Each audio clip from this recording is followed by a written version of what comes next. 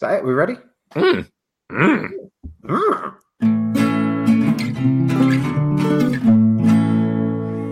Hello and welcome. I'm Steve. And I'm Al. And I'm Brad. And I'm Rasmus. And this is Fools with Tools, a podcast for the retrospective reclaimist. I am so fucking shocked that you did not interrupt. You must be sleepy. Well, with hindsight, I could have actually gone back in and... All right, so here's our segue, guys. What we're talking about today is... What you been up to? Was that a question or was That's that the order that we do it in. Hey? B. What? What have you two been up to? Ooh. Eating meat at a barbecue. A classic English barbecue where it was the most rainfall we've had in about 6 months. But it was good. It was nice. There was lots of meat. Good. so much meat. Yeah, I smell like bacon, but not because of the meat, because of the smoke. Yeah, and the tiniest chopping board ever. At one point, it was just the back of a log, which all chopping boards are, really. Yeah, exactly. But this was actually just a tiny bit of kindling that I was using as a chopping board. Yeah, if it works, it works. Yeah, it was enjoyable. Good. What's Rasmus been up to? I gotten dirty. I liked it. You did get very dirty, Yeah. to be fair. Well, I cleaned up an old vise, and it was an interesting consistency of old grease and dust and lying rust and all that. Yeah. Just I thick grime. I basically started cleaning myself with a knife. Yeah, it was just easier to scrape it off rather than trying to wash it off. Yeah, it's fine. It's fine. Yeah. I'm not clean, but it's better. I don't You stay. guys going to do a restoration video now. I've heard they're all the rage. I had Eric in the back of my head the whole time I was doing it, but no, I refrained from. Yeah. Yeah, so that segues really nicely into into our subject, because Al wants to talk about the past. Yes. Well, more about sort of hindsight and retrospect and being able to look back on things, because as we're coming up to Make Essential, I thought it was quite nice to kind of not do a year review, but look back at things that maybe we've done that we'd like to do a different way, or things that with a fresh set of eyes actually look a bit different. And this came apart because Brett told me a great story today about a very recent trailer for a movie that's coming out, which some nostalgic fans of the 90s might have got rather excited about. And others would just thought it was shit and looked rubbish. The Sonic the Hedgehog movie. Oh, Yeah, it looks awful. Exactly. So, yeah, Brett, do you want to tell the story? It was a nice little anecdote. Okay. There's not much of a lead up other than they. No, come on. Tell them about the trailer, the anticipation. All right, there was a poster months ago, teasing it. Yeah. So a lot of us nostalgic nerds and video game players know Sonic the Hedgehog, and everyone got pretty excited when they announced that there was going to be a movie about him.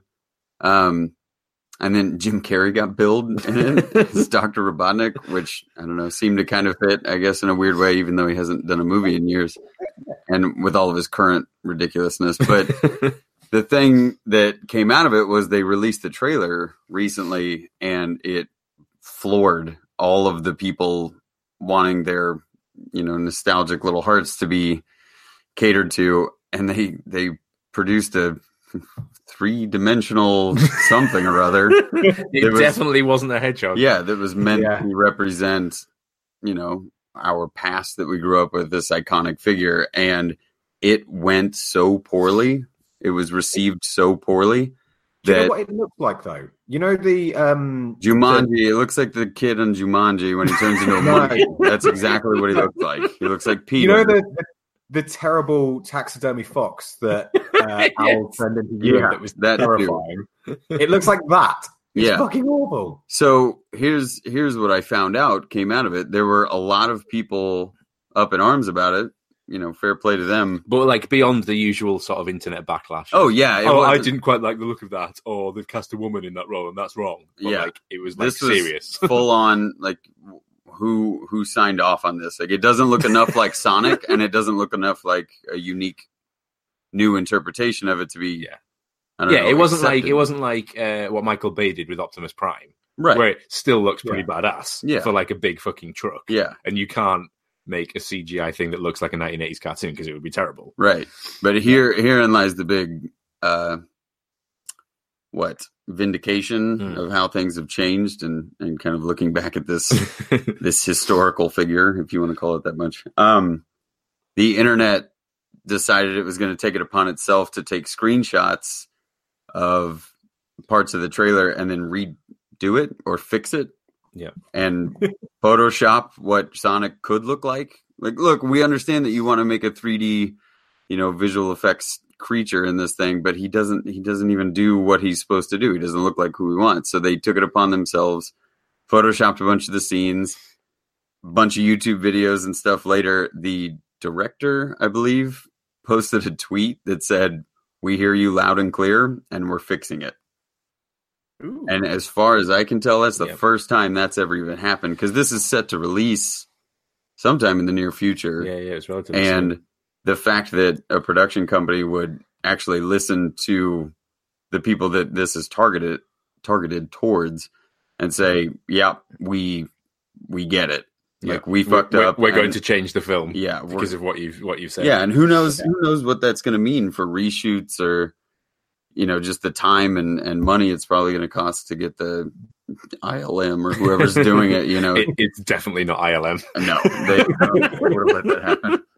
But you gotta. I look at that. It's whoever got sacked for redoing Henry Cavill's mustache in the Justice League. There you go. They're like, we got to hire this guy to make the hedgehog. So the fact that times have changed enough to people using the internet for the greater good, and Al had a really good spin on it, where it really wasn't the internet reacting in the normal troll way of getting upset because it didn't cater to all of their needs, because it's all opinion and perspective. This was legitimately people trying to offer constructive criticism, which the director actually tipped his hat to and said, we listened to criticism and it was constructive and whatever, we're redoing it. So somebody having the hindsight, I guess, if we want to use that to be able to look at the history of what video game movies have done, because it got equated to things like Mario Brothers, movie and whatever. So to bring it back around to the main topic that we were going to touch on today, it's just things have changed. Things have changed a lot, and this is a huge example of, it's not going to be some crazy blockbuster movie that's going to change. No, but I am more likely to go and see it now because they've gone to the effort of changing it. Oh yeah, and if it'll probably turn out better and won't look as shit. So just out of respect, already. I mean, unless it's some massively clever marketing ploy, like, oh, we haven't got any Nintendo Wii's left. You have, haven't you? Quick, everyone needs to buy one, quick. Yeah, I've got more respect now for that film. Yeah, which probably would have been a bag of shit, but now they've actually gone to the effort, and I think it's that middle ground of they could have just released the film, looked back on the poor box office return, nobody would have been to see it, and they've gone, if we'd have changed that hedgehog, if we'd have had hindsight and we'd look, 2020 hindsight, and we could have gone back and changed it. It's like, no, they had the opportunity, they've got it now, and they're doing it. So it's that in between, and I think that's really powerful. I think the fact that they've had some humility, not gone, I mean, that film that's obviously gone through fucking like research groups. You don't just release a film.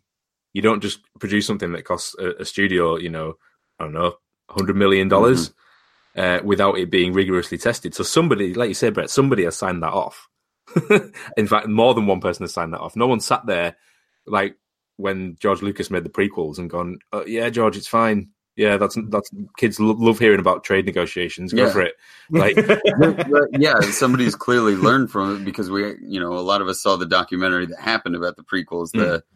The People Against George Lucas was the documentary, and they talked about it in the movie or in the documentary, how George would come in with all of the ideas on a yellow legal pad and basically say, this is the movie. And no one had the guff to stand up and say, this is not going to do well. Yeah.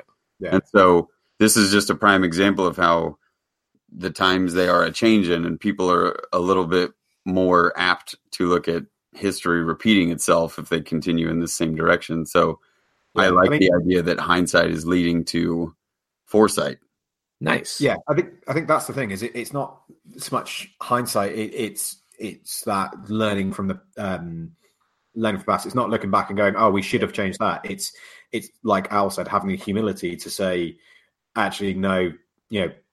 Look at all of the things that have all the films where they've not listened in the past and fucked it up." And I think that, I really do think that Al, you saying about humility is the key aspect there, because the problem with hindsight is the fact that people do tend to, I'll do it in the workshop. I'll be plowing on with something and going, no, I'm just going to fucking keep going. I'm going to ignore all these issues that I can see coming up, and I'm just going to keep going because I'm doing this. And if I keep doing it, it's going to work. And then afterwards going, oh, fuck, I really should have not done that. Oh, if only I'd have done that one thing. Yeah, exactly. You knew that you were doing anyway. Yeah. And it's like running up to a brick wall and expecting to get through just by beating your head at it enough. Yeah, exactly. It's that the ability to stop and go, okay, yeah, this is not good. This is not going to plan. This is not a Sonic the Hedgehog. This is a weird blue fuzzy thing with a face. But that's the thing. It's not like they've made it's not like they made a film and then went, oh, we'll get it right next time. You know, when the sequel comes out, we'll make sure he looks better because the fans want it. It's like they haven't even done it. They haven't even done it yet. I mean, I'm assuming it's not going to be the biggest arse ache in the world to change it because all the shots have been done, all the voices have been recorded. They don't need to completely redo everything. It's literally just one character. Yeah, unless they did the same with Tails and he actually is the fox from that. Oh my god, that'd be amazing. I'm interested in this idea though, where where does your pride get in the way? And this what was the word you used again? I think the director was being very humble, humility, right? Yeah, the humility of it, where we in our day to day with the projects that we try and do, and even in the desk job and stuff, it's like, where do you learn to cut ties with the bad ideas because your pride's getting in the way, and what stops you from making the right decision 9 times out of 10 is your own pride or stubbornness getting in the way to say, no. Yeah. Like if I, Rasmus, if I keep beating my head against the brick wall, eventually it'll go through to the other side. And you're like, that's not how. But is it like a point of no return thing? Like, well, I've smashed my head in through 3/4 of this wall, and it's not getting any less painful. So I might as well just keep going. Well, I've already invested this time. Like I don't want to throw away all that investment. I was going to say it comes down to investment, because with what we do, it's and what these movie studios do. If the movie's 90% done and they've spent $100 million on the production of it, as a business, they will not pull back and reshoot the whole thing. And they did that with the Justice League stuff, and it ended up biting them in the ass even more. Yeah. And that's solely, the comic books relationship with anybody that wants to watch DC anything nowadays. No, but they have had a chance. They've done it over and over again. They keep hiring Zack Snyder. Well, that's where they keep going wrong. But when it comes to downgrade it without there being 1,000 people involved and businesses and investors and stuff like that, when it comes to our own stuff and our own work, like Rasmus, when you're working on new projects and when you were working on the hangers, like the clothing hangers, right? You had a bunch of different ideas. I remember the prototypes. You were showing off the prototypes and stuff, but how did you know when to either tell yourself to stop or no, this isn't going to function well, or where did you make your decisions? Was it pride and stubbornness, thinking you could achieve a goal and that's why you ended up with a different piece in the end? Or it's a little bit of both, I think. I usually do client work, so I have a deadline more often than not. So I try to just structure myself and say I have this much design time. And after that, I need to find a prototype. And after that, I need to find a version of that prototype I like. And then I need to deliver. So it's sort of like I need to figure out at least the least bad version of what I have in mind, and then the best way of producing that. And are you involved in the client throughout that whole process, Rasmus, or is that something that's kind of in your hands and then until the end? No, I specifically on the clothes hangers, I only gave them 2 different versions. Right. And I have, in my sketchbook, I think I have 15 designs. Okay. And I basically just had to look at what I could feasibly achieve and what would be an interesting challenge for me. And then just went to town and tried to actually make a prototype and test my idea. And yeah, I took a few versions and a few different ways of going about it, from starting stock and forging it down, and different ways of actually going about making different parts. Yeah. But when it comes to clothing hangers, the biggest challenge for me was making the swivel rivet in them and the tooling needed for that. And that was sort of the only thing I sold the client on, was that it should swivel. Yep. But they didn't care at all. That was just something I said and I wanted to do. So I mean, that's interesting, because again, that's your pride, and that's you want to do something because you want to affect this product, because you're putting love into it, you're putting effort into it, it's your design. So there is a certain level of not arrogance, but like pride in what you're doing and it being your product. You could have just made what somebody else made. You could have just copied another design. You could have just done exactly what they said. But you're kind of putting yourself on the line. So I think there's a flip side to this as well. We talked about humility, but like there is also the other side of like, you've asked me to do this because you want my opinion, you want my input. You know, you're and it was a big client job, and it was a lot of money in the end.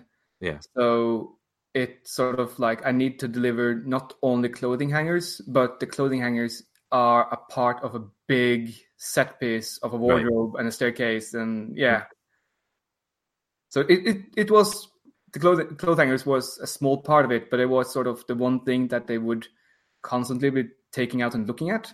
Yeah. While the rest would easily fade into the background. Right. I mean, that's another case of sort of pick your battles as well, isn't it? Like if I can get this one through, then I don't mind about the other ones. That's weird, because why do we think like that? Why are we so precious about certain things going on? Like we talk about like investing time and then not wanting to go back because you pass the point of no return. Like that time that's passed is irrelevant. It's like, it doesn't matter how much time you put into it. Like being precious. I mean, I don't know if it's a nostalgia thing, but like, why are we so precious about, I've put so much time and effort into this? It's like, I think actually that's called the sunk cost fallacy. Yes, absolutely. And it's the fact that you have already invested so much time that it feels like an immense loss to just cut there and leave it. So you feel like you have to toss more money into it or more time just to try to get through on the other side and have something left for it. I mean, there's been points where I've done that and I don't even want to finish it. Like, I'm not even happy with it. But like, I've got so invested in the thing that I'm doing. It's like, I just need closure. Like, even though I hate it, I just want closure. But I'm just not mature enough to kind of to switch that switch off. Yeah, I think though that's one of the beauties of hindsight, though, is the fact that you can look back and you can say like, the last 10 projects I kept plowing on and I kept doing that thing, and it was shit and I wasn't happy with it, and I don't know why I even bothered carrying on with it. But this one's going to be different, so I'm still going to carry on.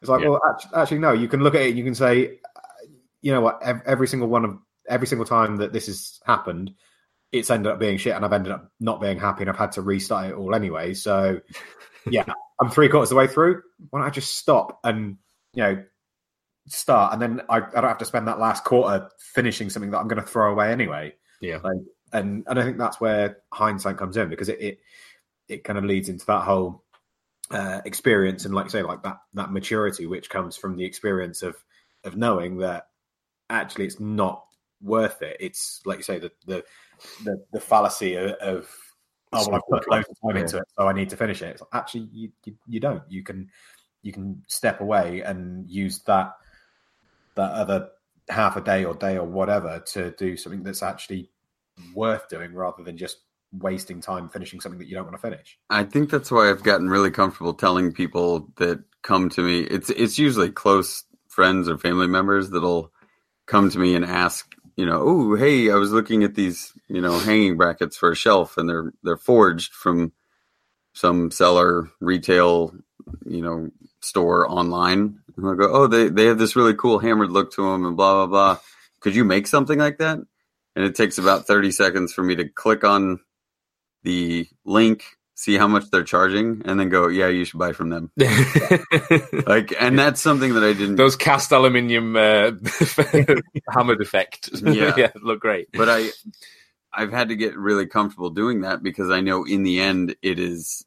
I've done that prideful situation of going, they want me, and it's going to be me. And even if they agree to a price that's more than the thing online, it's kind of besides the point because one, most of the time I don't want to do it and I have no pride in the project. It's more of just I can make the thing and they asked me to make the thing. It used to happen with graphics and design work all the time too. You'd quote somebody 90% of the time they wouldn't be happy with it. So you'd work out a quote with them that they did accept, but you didn't really have your heart in it. And at that point, you can't really cut it off 90% of the way through. You have to finish it. But if you had the hindsight, or you get the hindsight afterwards and go, I shouldn't have even said yes. I should have said no. I should have said no. You're not happy about doing it, so you're not enjoying it, and you don't want to. You're not able to put the work in that you should be doing because they're not paying you properly. Exactly. I think what you were saying, Rasmus, about the sunken cost thing. For me, hindsight seems to be this throwaway thing. Like a kind of, I told you so. It's this smug afterthought of like, I know better. So even like future Al is like just a smug prick, and he's like, oh well, I told you should have done that. So instead of it, kind of a prick as well. Yeah, past Al's pretty cool. Past Al that just said that. The idea of hindsight being this throwaway thing.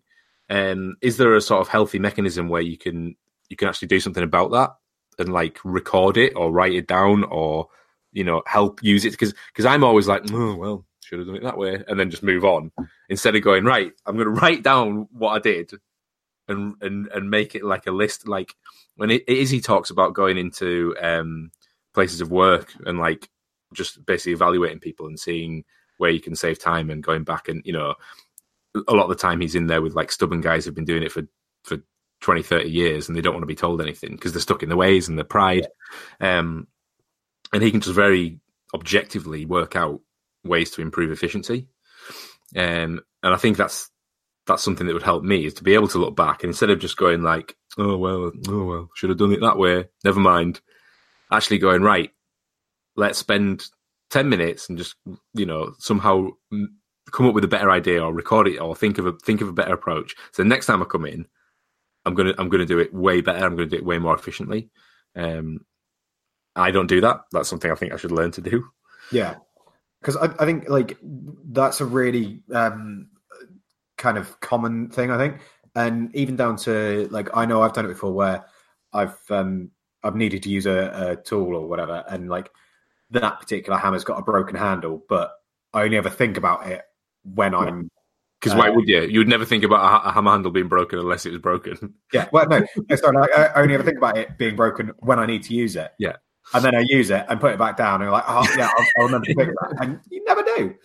So, like, because I've done things like that in the past, now, if I've got a tool that I know is broke, but it's like broke, but still kind of usable, but it's going to do a shit job, then I'll either like actually leave it out, but more likely I'll fully break it so it's completely not usable. So I've cut the handle off of it as soon as I'm done with it. Cut the handle. Good shout. So you just go the other extreme. Yeah. Well, yeah, as in like because that then forces me to fix that. Yeah.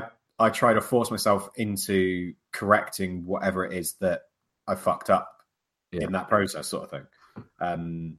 So I don't just like become complacent and just keep making those same mistakes over and over again. But I mean, is that one of the culprits then? Complacency.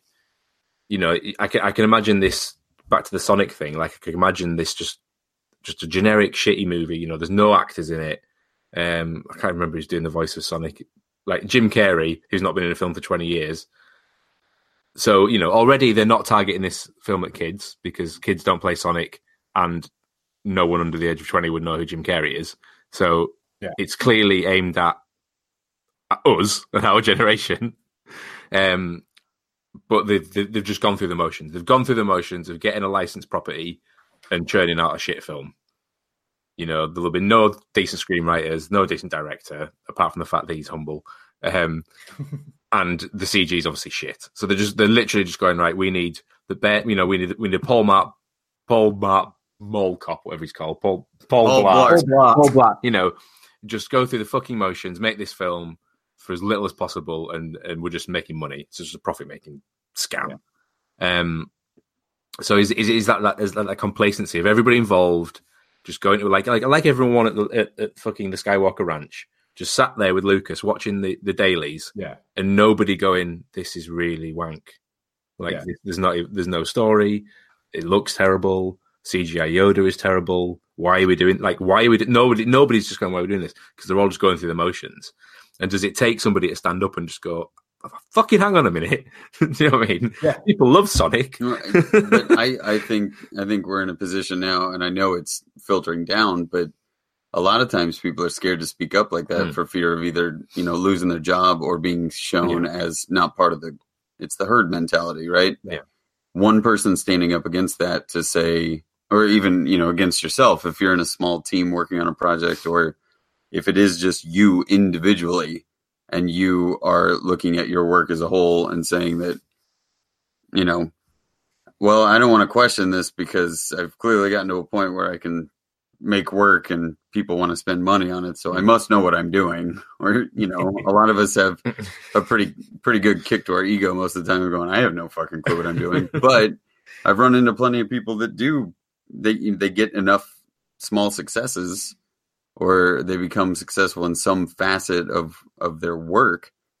And it's like no one will step up to question it, and they don't question themselves because they're just hearing it from every side that what they're doing is either right or the new cool way to do it. We have the TV show that remains nameless that people make knives after now. And, there's tons of people out there. I've met enough knife makers that are very talented people, talented blacksmiths that know a lot about the metallurgy and why this over this. And, the common person's not going to know the difference between 1095 and 1084, and be able to really know what's going on a molecular level.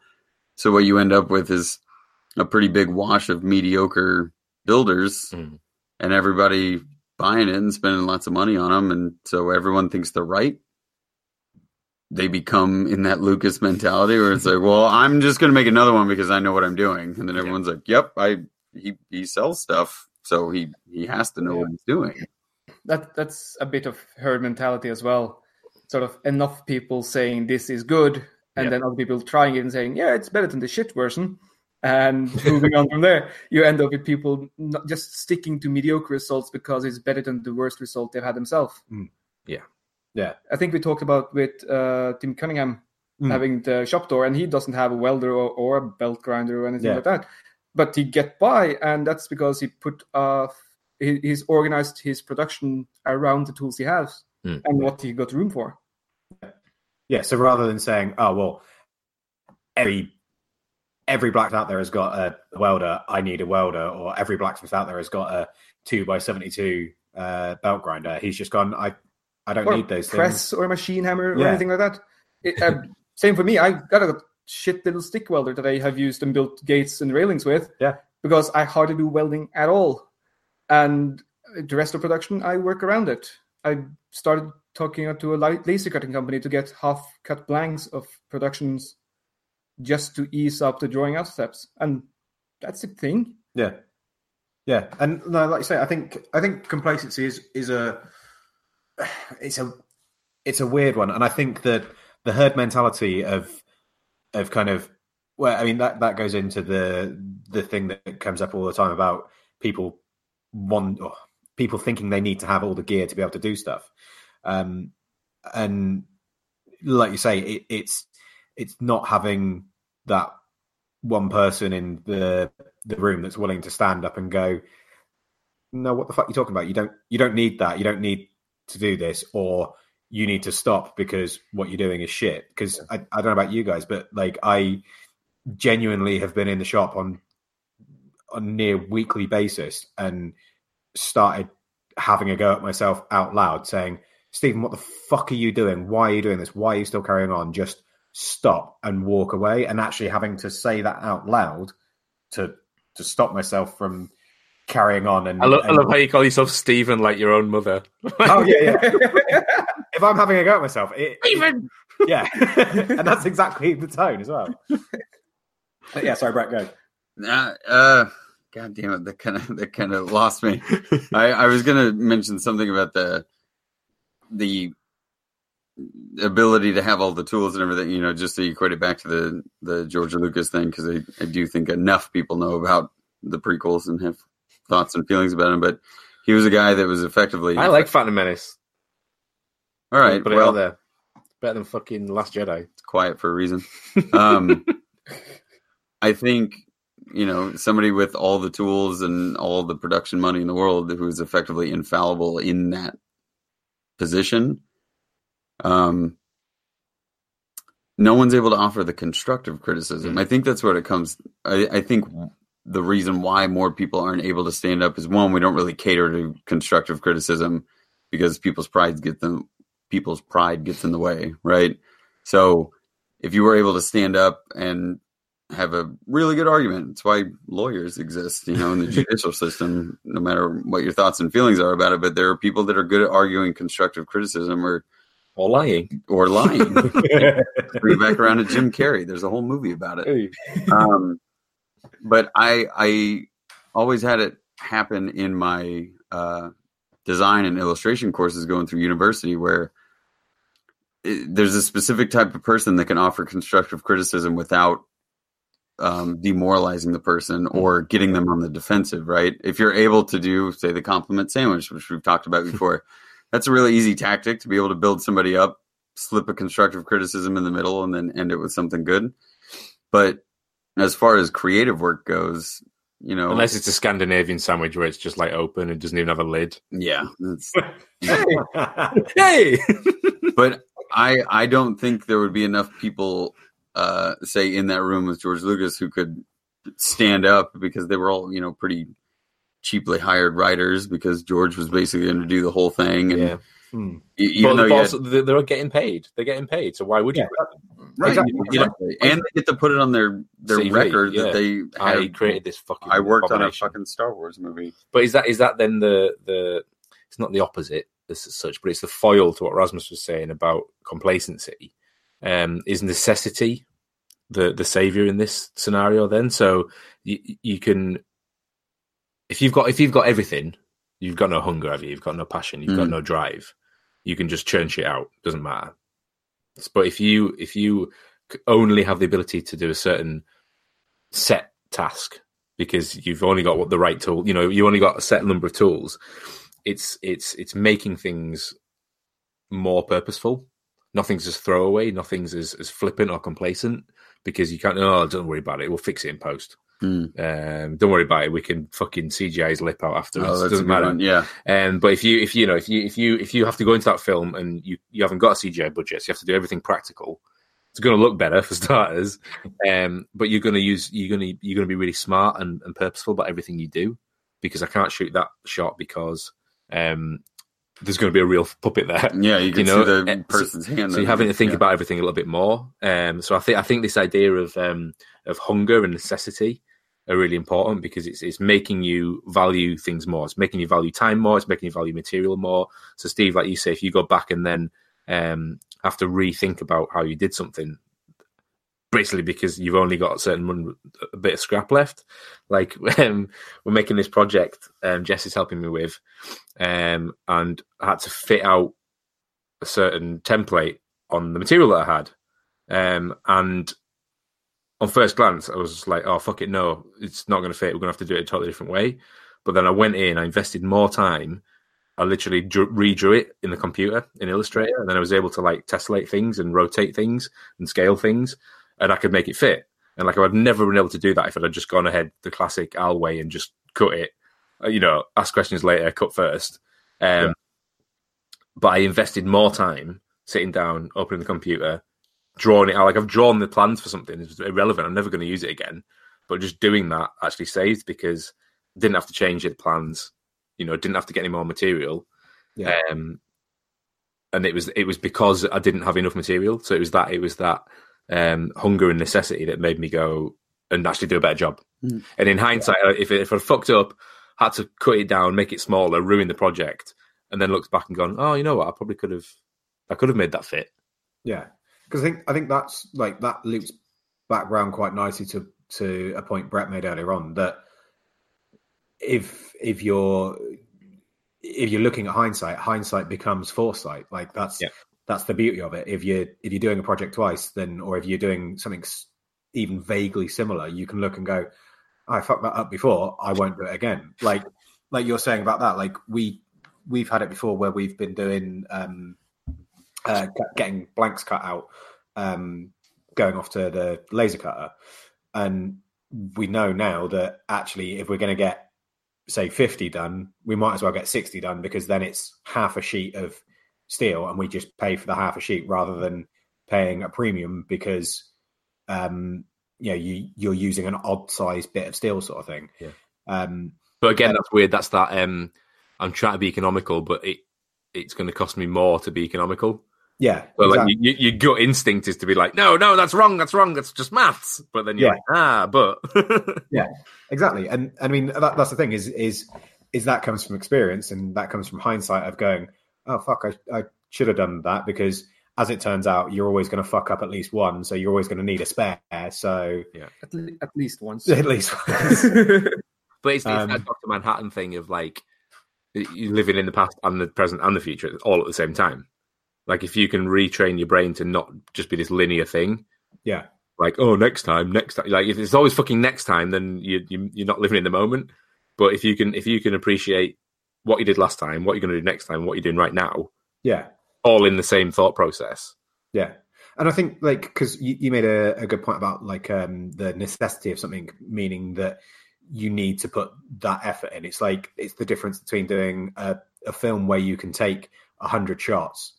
Or do 100 takes, and doing a play where you've got one chance to get it right and that's it. So you put that much more effort and thought into it. You think about it before you go on stage and go, fuck, I need to make sure that I'm stood on my mark. I need to make sure that that's there. I need to make sure that I'm holding that right prop. Whereas it's like, oh fuck, I'll just do it in the next take. It's fine. Like it's like film camera. Like I've got a colleague who does full frame photography on film. And so on slides as well. Nice. And it's all beautiful. And it's like, oh, it's because he's got this nice camera. And it's like, no, it's because he's putting 100 times more effort into every single shot. Because you can't just retake it. Yeah. It's like 30 quid a pop. He can't just, it's not just throw away like digital. So he has to put way more effort into composing every single shot. But because he does that, they're all beautiful. And each one is worth it. And each one has value, as opposed to, 100 shots on a memory stick where you can just be like, that one maybe, I don't know. Yeah. Oh man. I mean, I would love to get on a topic about that, just because of I know it is a strong opinion that I have, and I wouldn't say that it's fact. I would say that it's provable. Mm-hmm. If you want me to prove it, I could. But I've done enough production in the past, and the people that I've worked for that I've learned best from, or learn the best techniques or workflow efficiency, even production value in general. Those are the folks that don't want you to show up. When I worked out in Vegas, if I showed up with an hour's worth of footage for a 3-minute piece on something that I was covering, my production director would have told me to like go do it again. Be like, go do it again, or you have to spend the next hour doing a pre-edit before you even show me anything. Yeah. And it couldn't be edited. It just had to be me getting rid of clips. Yeah. And it was all about increasing efficiency when I was working for a production team that needed content produced relatively regularly. Now, a lot of us are doing the YouTube thing, and I know plenty of people, and this is no offense meant to who you probably think, but because I film for them, so I know I'm controlling those shots. But I know plenty of people in the space that, they might run 3 or 4 cameras and just have hundreds and hundreds of gigs of footage, and like, oh, now I got to sit and edit for a week to get this footage out. And you're like, well, you spend so much time thinking about the project you're working on, and if you spent half that amount of time thinking of what you were filming or how you were composing it or something, it's not about turning everybody into a cinematographer. It's more about, you're buying tools to increase efficiency for your workflow. Why aren't you treating like the video production like a work tool? If you are actively trying to put visuals onto YouTube, that should be an efficiency thing. Yeah. And whether or not it's the prideful stuff getting in the way or the complacency and like, this is just how I make videos. Well, okay, they'll look like that forever then. Yeah. They could be better.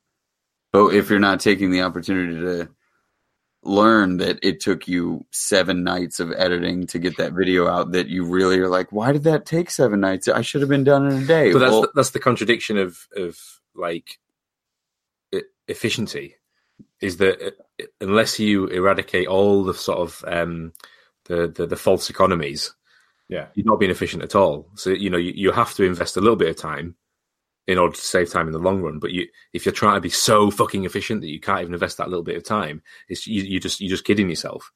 It's like, if I get it done in 5 minutes, it won't cost me an extra minute, but actually, you're going to save hours in the long run. There's a bell curve there. Yeah. There's a bell curve in the production where you could shoot high and tight. I always say, like Steve, I always say shoot tight, edit light. And that works to a degree, but it's a bell curve.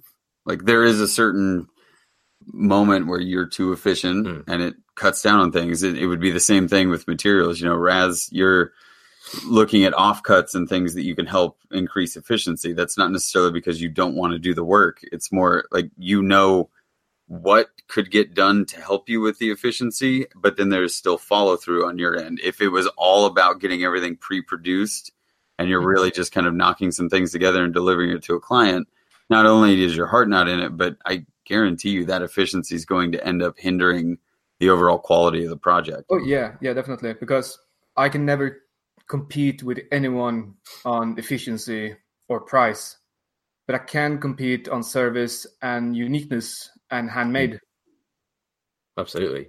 So me getting pre-cut blanks of, for example, Hartooks, where they just split and there's a hole in the middle, and all I do is draw the final temper of the points and bend them, that will still leave them looking unique enough, especially with the bending of hearts, which is just a dick in itself to get it right. But the counterpoint would be, I heard that with the anchor openers I made a while ago that I sent to a maritime museum, and people there commented that they look too alike to seem handmade. Because in that case, I didn't do enough, so well, or I did actually too much on the computer and too little with the handle. Yeah.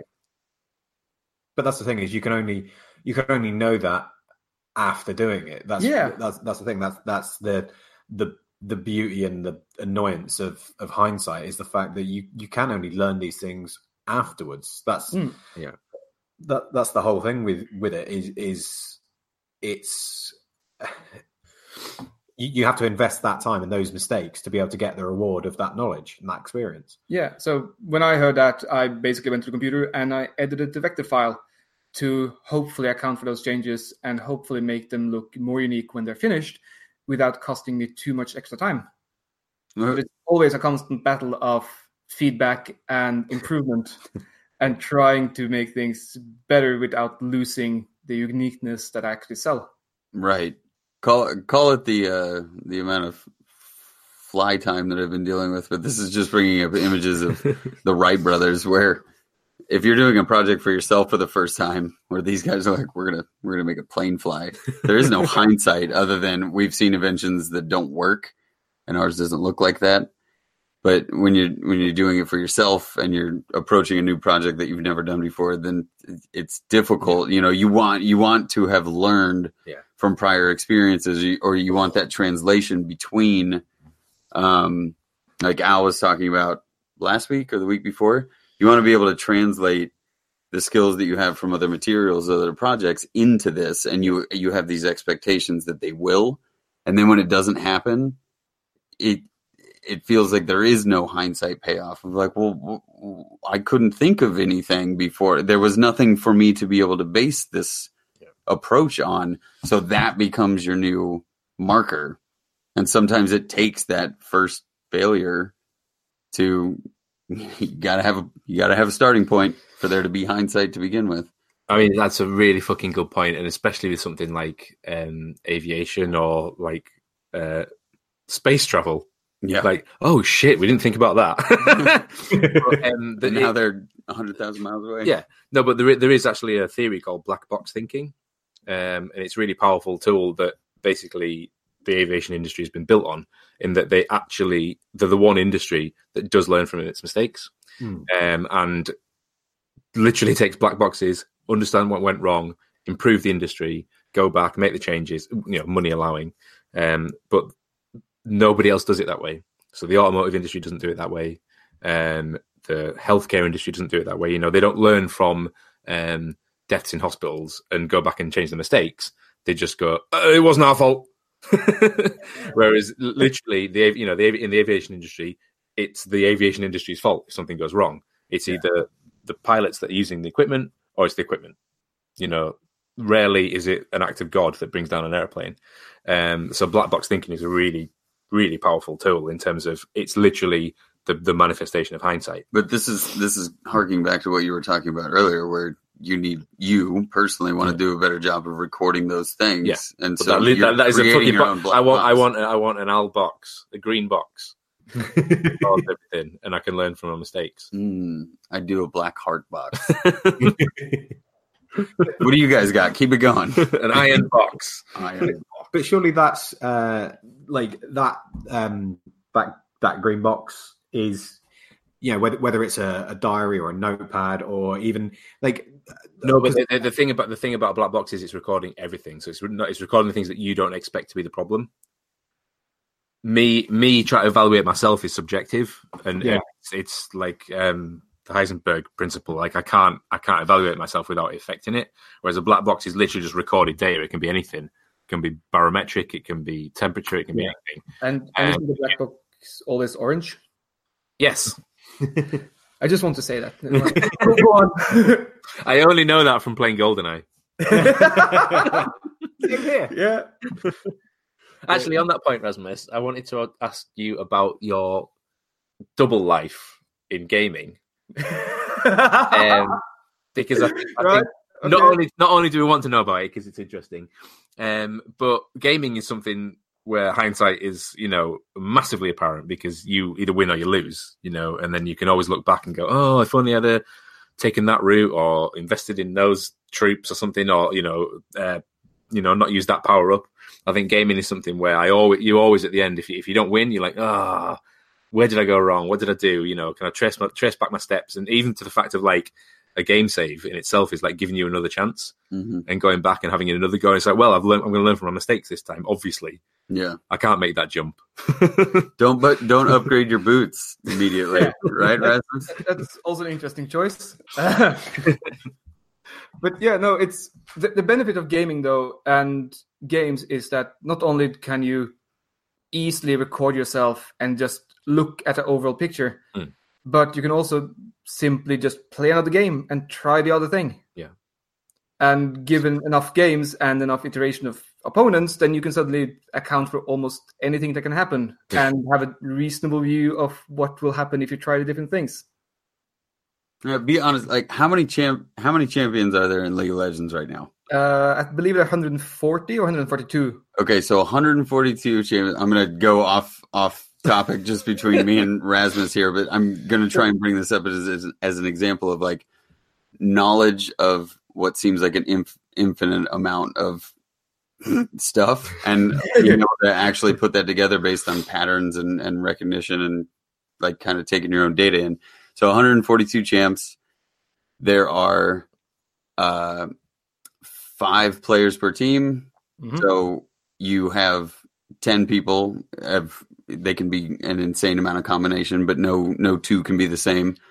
Items, there's probably 150 items in the game. Oh, I have no idea. But they change that all the time as well. Yeah, trinkets and upgrades to boots that are also moved. And then there's like you got to make gold while you play the game, and then you got to figure out where you're spending the gold first. Are you going for damage versus defense and doing all these things? And so not a single game in the time that I've played it has been the same, right? And that's years and years and years of playing this game to keep up with my friends. And that's how we like have pub night together, is to play this game. Not a single game has been the same. Now I can recognize patterns, and I'll Rasmus can probably vouch for himself on this, but you play it enough, I know what all 142 people do. They all have 5 abilities, so just start adding up all of these options and maths in your head of how a game could play out. Yeah. An astronomical number of it's not ways that things complicated. It's not that complicated all at once, because some characters just doesn't work with others. And if you're talking in ranked, or maybe not more specifically in tournaments and in the LCS and all that, then there are actually only a handful that are viable, like a tops 40 champions. There's top tier, yeah. Just for the people listening who are going, what the fuck are they talking about? Rasmus, can you just give a 1 minute breakdown of what you do in terms of League of Legends? Oh, I have. And what it is? Well, I worked as an esports commentator for a couple of years, next to being a blacksmith, because it's so similar. And basically I've been casting League of Legends and Hearthstone for the most part. And League of Legends specifically is a game that's known for being the saltiest of all, and probably the worst community. So don't ask why I've been playing it for nearly 10 years. But the game basically is like Brett said, that you have 2 teams, 5 players each, and you try to destroy the opponent's base. That's basically it. And there's different ways of going about it. And there's the last 6 years or something, they've been landing on more or less the same strategy, but the game itself changes every single week. So your strategy last week will not work in the next tournament. Never. Yeah, so pull that back into what we do, for a living. You try and equate the two, and you just go, how many different ways are there to make it happen? And you go, even if I knew all those options, what is the briefs changed? The briefs. I've got a question I'd kind of like to put to you guys. So earlier on this week, me and Rasmus were watching a championship game of Hearthstone, and it was the last World Championship. Final game, final match. Yeah. Norway versus Germany. Yeah. And it was brilliant. It was really, really cool to watch. And there was a lot of very unexpected things that happened in it. But my question, especially with regards to the maker community and the way other people do things, in your opinion, do you think that hindsight is a purely personal thing, in that you can say, oh, I wish I'd done that better? Or do you think it kind of intertwines with experience, in the fact that you can get secondhand experience, you can get secondhand hindsight when you watch someone else's video or Instagram story or whatever and go, oh fuck yeah, that's obviously going to cause an issue, or that's obviously the cause of that issue, I'm not going to do that? Or do you think that's just a kind of, do you not think that's hindsight, if you get what I mean? I think that's why esports exists. Like, kids want to get better at video games. They watch professionals do it, so they can get better at video games and maybe make $100,000 a year playing a video game. I think it absolutely has to be not just a monologue, because otherwise there's no relevance. Like if you're just doing something in isolation, regardless of what you did to get to that point, if nobody else is involved, it's irrelevant. Yeah. Schrodinger's twat again. Like if you're just being a twat on your own, it doesn't matter whether you fucked up or whether you started again or whether you wasted time or whether you wasted materials. If the thing that comes out at the end is the thing that comes out at the end, it doesn't really matter. Unless you're having a conversation with somebody else, or you're going, give me some advice. How can I do this better? How do you do it? Take a look at what I did. Can you spot where I was fucking up? Where I was going wrong? Or even just showing someone something and asking them to evaluate it and asking their opinion. And it's back to the humility thing. If they just released the film without releasing the trailer and without reading any comments and just ignoring everything, la la la la la, it's going to be great, la la la, it would absolutely bomb. So the fact that they've made it into a dialogue and they've made it into a healthy discussion, absolutely helps you. But it ultimately is your site. That's the point. It's you looking back. It's not other people looking back. But it has to be informed by the people. I think. No, I think training yourself to interpret things correctly and not get defensive. Like I was that's the problem. Earlier, I think 90% of fucking online comments are just interpreted the wrong way. Yeah, I think people are trying to be helpful. I think people are trying to be constructive. Yeah. They're just either English isn't their first language, so what they've written just looks incredibly German and like just telling you off. Yeah. It's like, no, I didn't mean that to be telling you off. I'm just trying. I'm telling you. I'm giving you facts. Yeah. Oh, well, I don't want no facts. Yeah, I need you to fuck off. I don't think people try to be trolls most of the time. I think there are horrible people who sit there and troll people. But I think a lot of feedback is meant to be constructive. It's just really badly worded. So it is about healthy constructive criticism, and it in itself is a fucking art form. Like I know I have to fucking direct people all day, every day at work. And it's fucking hard because people are sensitive and people are precious, especially people in the creative industries where you're putting your heart and soul into something, or it's your take on something. So it's like, well, do you like this? It's like, well, yeah, but, and it's always that, yeah, but that suddenly gets people's defenses up. It's conditional, though. Yeah. I mean, I believe wholeheartedly that a lot of our culture has been, especially the creative side of things, has been conditioned to there's a right and a wrong. Yeah. And if you're not hitting the right, then everything is wrong. People get sensitive about it. Job placement's hard enough as it is, and people aren't making tons of money doing these repetitive tasks, and everybody's changing the branding all the time. You don't get to have a lot of heart in these projects that only last a month because it eats your life for a month, and then there doesn't really feel like much of a payoff at the end of the day for these creative tasks. You could spend 2 months blacksmithing and making a beautiful railing and doing all of this joinery and just killing the project. But, 6 months down the line, unless that thing leads to more jobs that get you more money, it effectively feels like a drop in the water. Yeah. And so conditioning yourself to either interpret the stuff from the people as constructive criticism or build upon it and try and better your own situation, or condition the person that's giving you that. Yeah. But in our scenario of whatever, YouTube, the internet, fucking movie trailers, you can't condition 7 billion people. No, absolutely. So there's absolutely it's only going to be one way, isn't it? This fix, and that's to maybe think that you look at things in a different way. If somebody posts a comment, it's being hopeful. Yeah, that's what it comes down to. It's the reason I joke around with a lot of the trolly people that try and hit me, and half the time it's turned out to be. No, I wasn't. I was only messing. I meant the thing. Yeah, oh, right. But it's totally you didn't say that in your first message, right? Yeah. I would rather attempt to shift things than to become complacent, because complacency is not very. But so close. You nearly got away with it. But that's the way to a healthy future, though. Is if that is the dialogue and that is the conversation. If we can go, I will listen to you. You're the one buying the fucking movie ticket. I'm going to listen to you. Yeah, they're watching our videos. Yeah. If you're talking about it from the YouTube capacity, even if they're being salty about it, they're giving up their time. Video. Yeah, I try to approach everything with being. I think constructive criticism is something that I will constantly strive for.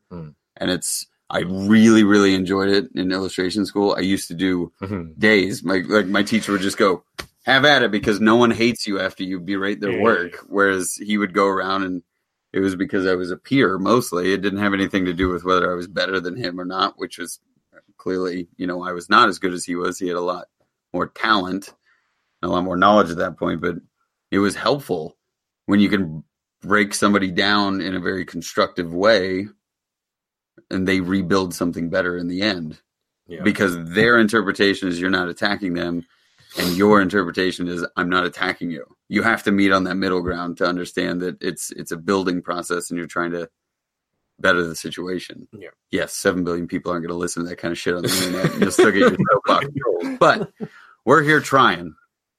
Yeah, and I think that's all we can do is kind of try and put that sort of attitude out there, and try and explain to people that's not try and explain to people in like a patronizing sense, but when like Rhett said, when you come across these people, just try and see it from their point of view, try and share that experience, and and be more spiffing.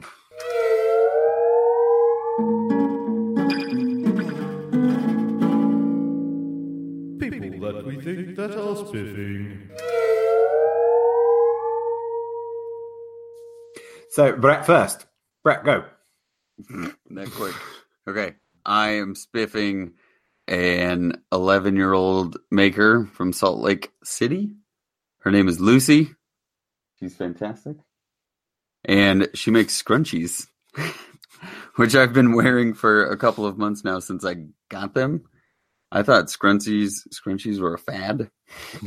They're actually amazing for long hair. For fuck's sakes. Yeah. But here's the thing. I'm not spiffing scrunchies. I'm spiffing the fact that Lucy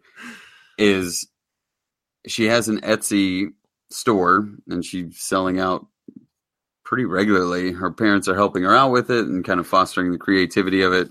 She's got an Instagram page that's hilarious because she's just an adorable kook ball of a little girl.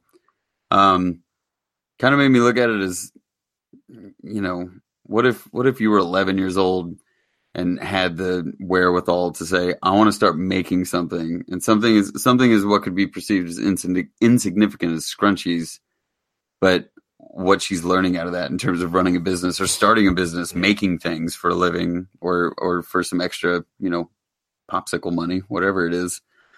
That's pretty spiffing in my mind. She's making cool stuff and she's got her own little brand going on. She's 11 years old. It's super awesome. So it's Love Knots by Lucy on Etsy and Instagram. Nice. She's super nice. Cool. Good. Shout. Wear scrunchies earlier in life. No. Have long hair. Have long hair. So, Braz, that means Rasmus is next. Yeah. I'd like to spiff Matt Jenkins of Cloverdale Forge on Instagram. Basically just good old Smith. But most importantly, he just recently published photographs of a gate he made with the exact same joinery of a 100-year-old gate I took a picture of in Drabak, back home in Norway. So it just caught my eye.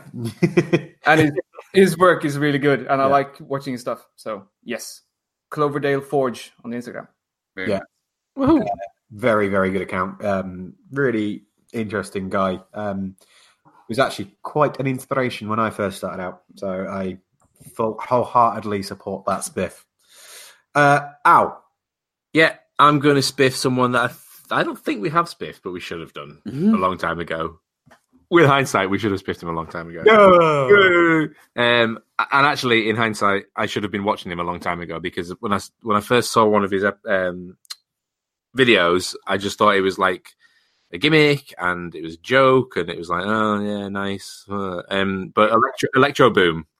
Ah, yes. Because I think I watched one. It's classic Rick and Morty. Like I put the first episode of Rick and Morty on, and it was all like puke and fart jokes, and I was like, "This is terrible. I don't want to watch this show." Like, but in hindsight, it was one of the greatest cartoons ever. But it was the same with this, and it was just all like things were exploding and the smoke coming out. I was like, oh, "All right, yeah, it's not really for me." But actually, in hindsight, he was fucking great, and the whole show is great, and every episode he does is fantastic, and he's always he's finding that perfect balance of like efficiency. Sometimes literally when he's talking about like energy efficiency and power consumption and stuff. So he's an electronic engineer, and his whole channel is about basically electricity in its various forms, how some appliances use it, how some are worse than others, how some things are a scam. And there's a lot of kind of eye-opening and a lot of social commentary in it, even though the premise of the show is just talking about electronics. He's actually really sort of cleverly, talking about the world we live in and the fact that electronics are so heavily relied on. He's given a really good insight, but I think he's that sort of sweet spot that we're talking about in terms of being able to understand and evaluate something to save time in the future and to save money in the future. You know, a lot of the things he's doing is about sort of saving costs and like, this is not more expensive than this. So why are you doing, why are we putting money into this? Why are we wasting time with this? He breaks down a lot of things that are initiatives. So like ways that people actually say this could be a really great way. You know, somebody might be preaching about a new green technology, but actually it's just not efficient at all. I think he ripped down something about like I think there was solar roadways or something, and he basically just did all the maths and just destroyed it. And he's like, just don't bother. It's not worth it. You know, sounds like a great idea on paper, but if you can actually be bothered to put it in, you'll save yourself a lot of time in the long run. But yeah, it's a great show, very entertaining. Electro Boom, go watch it if you don't already. I'm sure you do because he has like 1 billion subscribers, but I didn't, and I wish someone had told me. You know how every time I message you, I'm like, "Oh, this is a really good channel," and you say, "I spiffed them 6 months ago." I spiffed Electro Boom 6 months ago. There you go. In hindsight, I should listen to you more. Yeah, and I should. Yeah. Also, in hindsight, I'm going to spiff someone that I met at Maker Central last year, and only really started following along properly recently because he ended up joining into a group chat, and that is Matt from Matt Makes Mess. Yay, Matt! Yay, Matt! Yeah, he's a bit of a twat, but He is a bit of a twat, yeah, but he's nice. yeah. For a bald guy, he's all right. But yeah, no, he makes some really cool stuff. He, you know what? Just go check him out. I don't even want to talk about him. I've given him enough airtime as it is. Although Tim's now going to be really upset we didn't talk about him. So, Well, we talk about Tim too much. yeah, fuck Tim. In fact, that should be his name, Tim Too Much. Tim Too Much from Turdworks. Right, that's all she wrote. Do we have any other business? No. No. No, By the time you hear this, if you're not going to make a central, it's too late. it's not. You can still come. Okay. I think. Wait, yeah, you can. Yeah. Go. In which case, See you there. What? See you there. Oh, yeah. I was going to do that when we said bye. Oh, bye. Oh. No, not yet. Where can we find you, Rasmus? Oh, I'm basically Rasmus Lowen everywhere. Yeah. RASMUSLOEN at all the mostly social places. Nice. Perfect. Awesome. And where would we find you if we wanted to watch some hardcore esports and you commentating on them? Then you have to wait for next year's Easter, at least that I'm certain of. But I might be appearing on national television. Yeah. At some point. That's Norwegian. Norwegian. Norwegian. International, yeah. Yeah, it's national in Norwegian. Can Steve put some links of any YouTube videos of any of your games that you've commented on? Because that would be good fun. Yeah, do the last one that he did where the feed from the actual game wasn't working for 20 minutes. Yeah. So you Oh, yeah, that's a fun one. or even better, take when I casted Rocket League, which I have never played. Yeah, we'll check some of them in the show notes as well then. Cool. If you want to find us, you can find me at Moonshine Metalworks, you can find Brett at Skeleton Spade 13, and you can find Al at Al's Hack Shack. Al's Patch Hat! Yes. Those eyebrows. If you want to get hold of us as a group, you can find us at fwtpodcast.com. You can find us on Facebook at Fools with Tools. Well, not at, but you know what I mean. Join the group. There's lots of good people in there. That's it. We love you. Goodbye. Bye! Oh, we had a nice harmony going on there.